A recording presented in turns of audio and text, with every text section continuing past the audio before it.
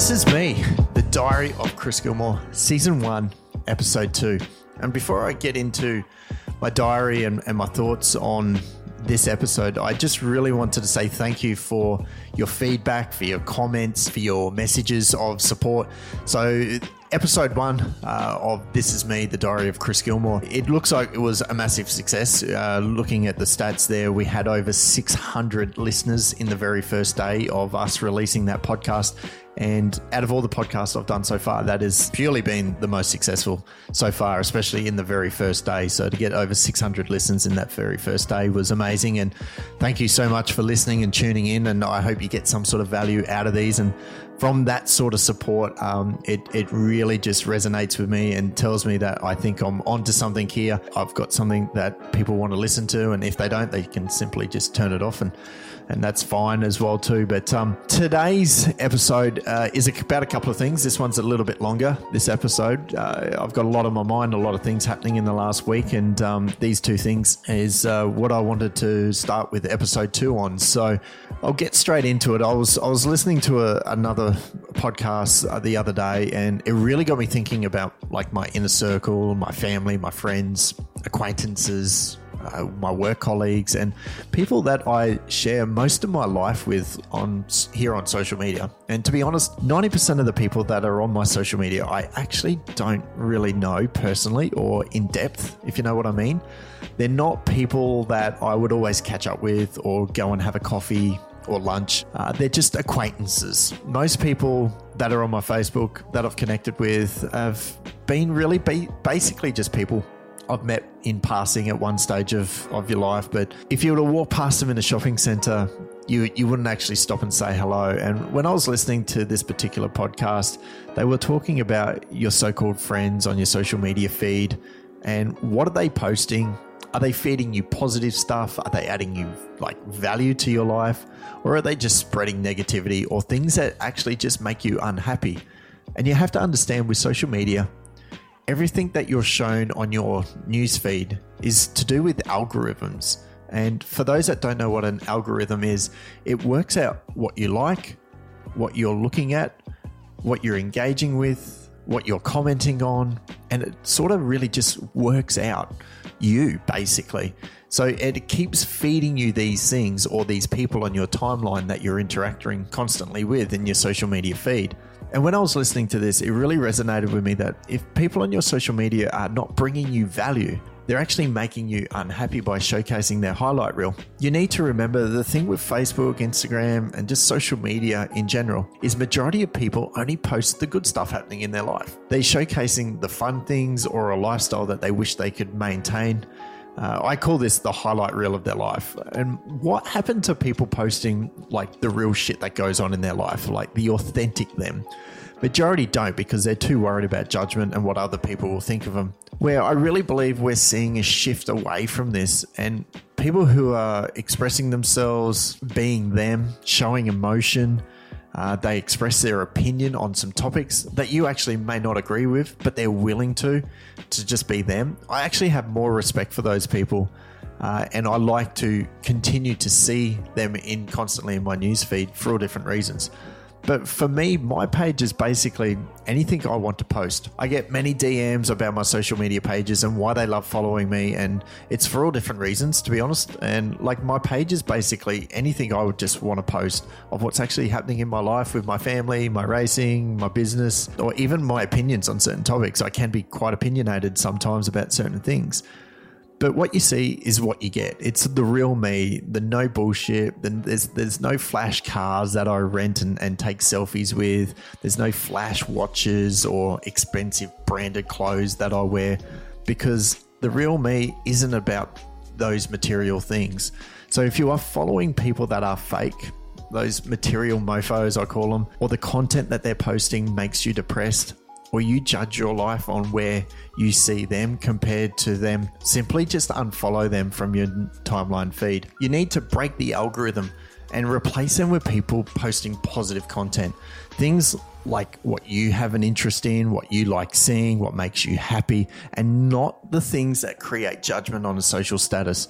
You can't expect real when you follow fake. And remember that. The next topic in my diary is I was reminiscing about how I actually got into sales. I was in a conference with my franchisees yesterday, and I was just sitting there looking around the table, and just, sometimes when people are talking, I'm not actually really there with them in the same room. And I was just sort of just thinking, how did I get here? So I wrote down some notes last night about, where I started and how I got into sales. And this is the sort of story of how I ended up where I am. And I'm going to share some stuff with you that's quite personal in this, and some things that people wouldn't know. But for those who are listening to my podcast, my business is real estate, but I actually really just want to go and strip that right back to where it all actually started, because one thing that really grinds me is people only see where you are today. They actually don't see the behind the scenes or how you ended up where you currently are. Some people, when they look at sports people, they just think they were instantly born like that with that amount of talent. Like, they don't see the story about, Tiger Woods, on the driving range smashing 10,000 golf balls every single day, or Roger Federer, on the court for 10 hours a day. Like, no one sees that. They just see them winning the trophy and holding up, the big cups and winning and stuff like that. I really wanted to just see, where you currently are. And I believe a lot of people will actually resonate with this. So for me, it all started when I was young, and I believe it or not, I can actually still remember the conversation I had with my mum, that I said one day that I will have my own business. It was never in my DNA that I would actually be working for someone. And I think I was about 8 years old when I had that conversation. And it was going to be one of two things. One, I was going to have a very successful business in the future, or I was going to be in jail for just doing absolutely something stupid. So I'm glad it wasn't the latter. But for me, I'm not sure what it was, but I knew from an early age that I wouldn't work for someone. I knew what I always wanted to do, and that was just to race cars. But I always knew that I had to have something to fall back onto in case that didn't happen. And I never knew what sort of business it would be, but I was determined that I would create my own fate when it comes to business. When I look back, I really did start young. Like, when I was 13, I had my own car washing business. And what I mean, a car washing business, I would, after school and on weekends, I would ride my bike around the neighborhood. I'd knock on doors looking for cars that were dirty. And I would ask if they would like their car washed. Now, it was easy because most people, they wouldn't say no to a 13-year-old kid. After building up some regular clients and always looking for more, I got some of my mates in with me to help. And I'd pay them. So looking back, I actually had employees when I was 13, which were just my mates to help out. But, I'd pay them. And I remember another kid that also started doing the same in our block. So we started competing. And I remember by the end of it, we were washing people's cars for $1. So it was really easy to get the business, but we were just undercutting each other basically to get the business. And this is when I was like 13, and I'd pay my mates 50 cents. So that is where it sort of really started for me. And then from there, I had a paper run to earn extra money, and I worked out if I could con my mum into like driving me around and throwing him out the car window, I'd get the job finished 10 times quicker than me riding my bike.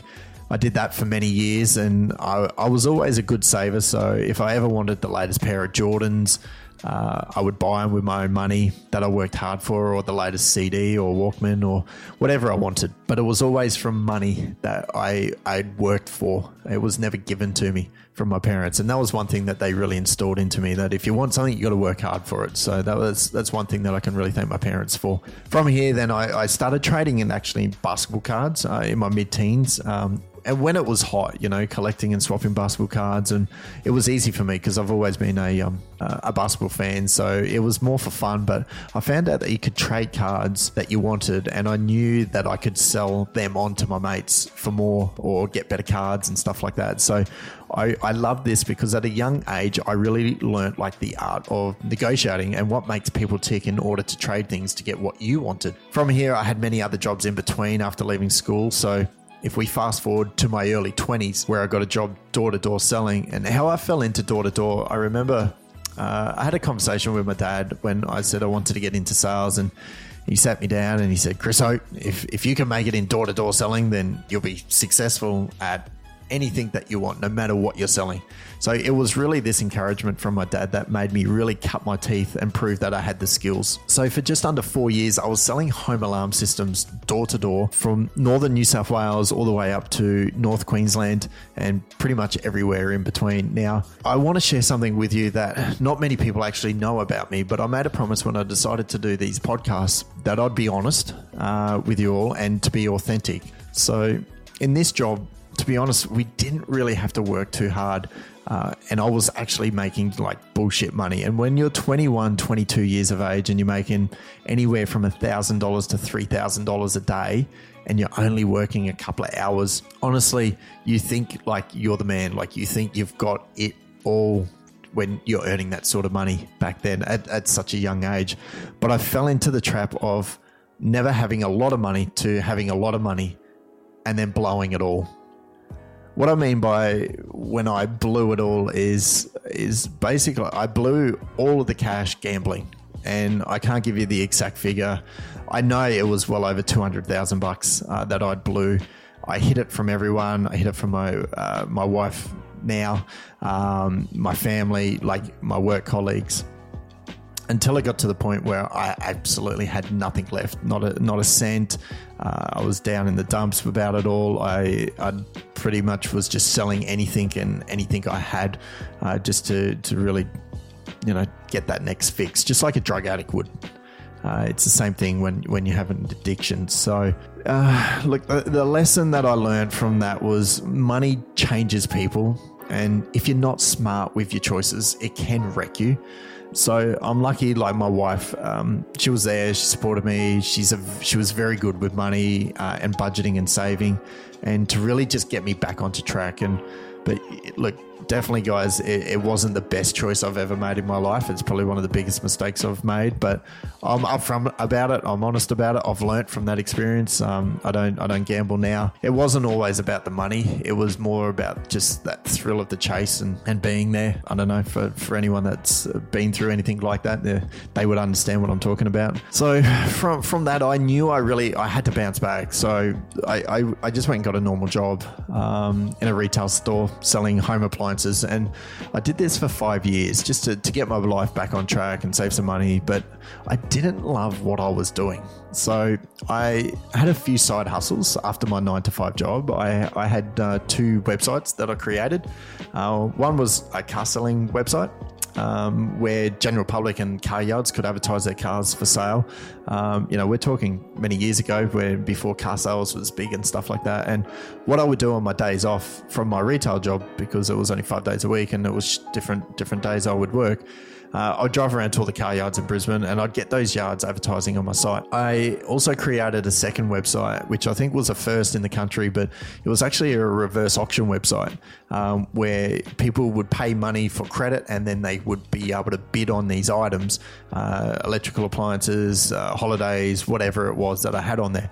And it was actually the lowest exclusive bid would actually win the item. And I'm not going to go into it too deeply, but the concept really worked and made a lot of money out of both of these websites. And I built them up over the years as my side hustle. And then I ended up actually selling both of the websites and just cashing them in. From there at night, I would then, I still wanted something on the side, because when you're earning 50, 60 grand a year, you're just paying the bills. And I knew I wanted so much more. So at night, after my job, I'd surf on the net and I'd look for cars because I sort of had a knack for picking the right cars and being able to get them at good prices and selling them and stuff like that. So I got into that with my father-in-law and we were just buying and selling cars, and we'd buy them, negotiate, get them cheap, clean them up. Then I'd re-advertise them. I'd market them better. I'd take better photos, and every single car that we made, that we brought, we made a profit on. And I think in 1 year we'd brought and sold like nearly 30 cars. And this was just all on the side of my normal 9-to-5 job. I knew I couldn't do this forever. I don't think I'd get away with it now because of the licenses and stuff like that. And you can't trade that many cars, but back then you could. And this one day when I was in the retail store, one of my work colleagues, Peter, he said to me, Chris, mate, you're really good at selling. Why don't you just get into real estate? And I don't know what it was, and I'd never thought about real estate, or it never really come into my mind. But there was actually an office across the road from where I walked. So that day on my lunch break, I actually walked over and asked for a job. And as they say, the rest is history. And that's really how I got into real estate. I sort of fell into it. But I'm sure, I over the time on these podcasts, I'll get into the highs and lows of being a business owner. But I wanted to talk to you about the lead up and what people never saw in the background. So if you're sitting there and you're listening to this and you're unhappy in your job, or you do have like a special knack for something that you can make into a business, I say just do it. Fuck the judgment from people. Those judging you, they're only the ones without the balls to actually jump in.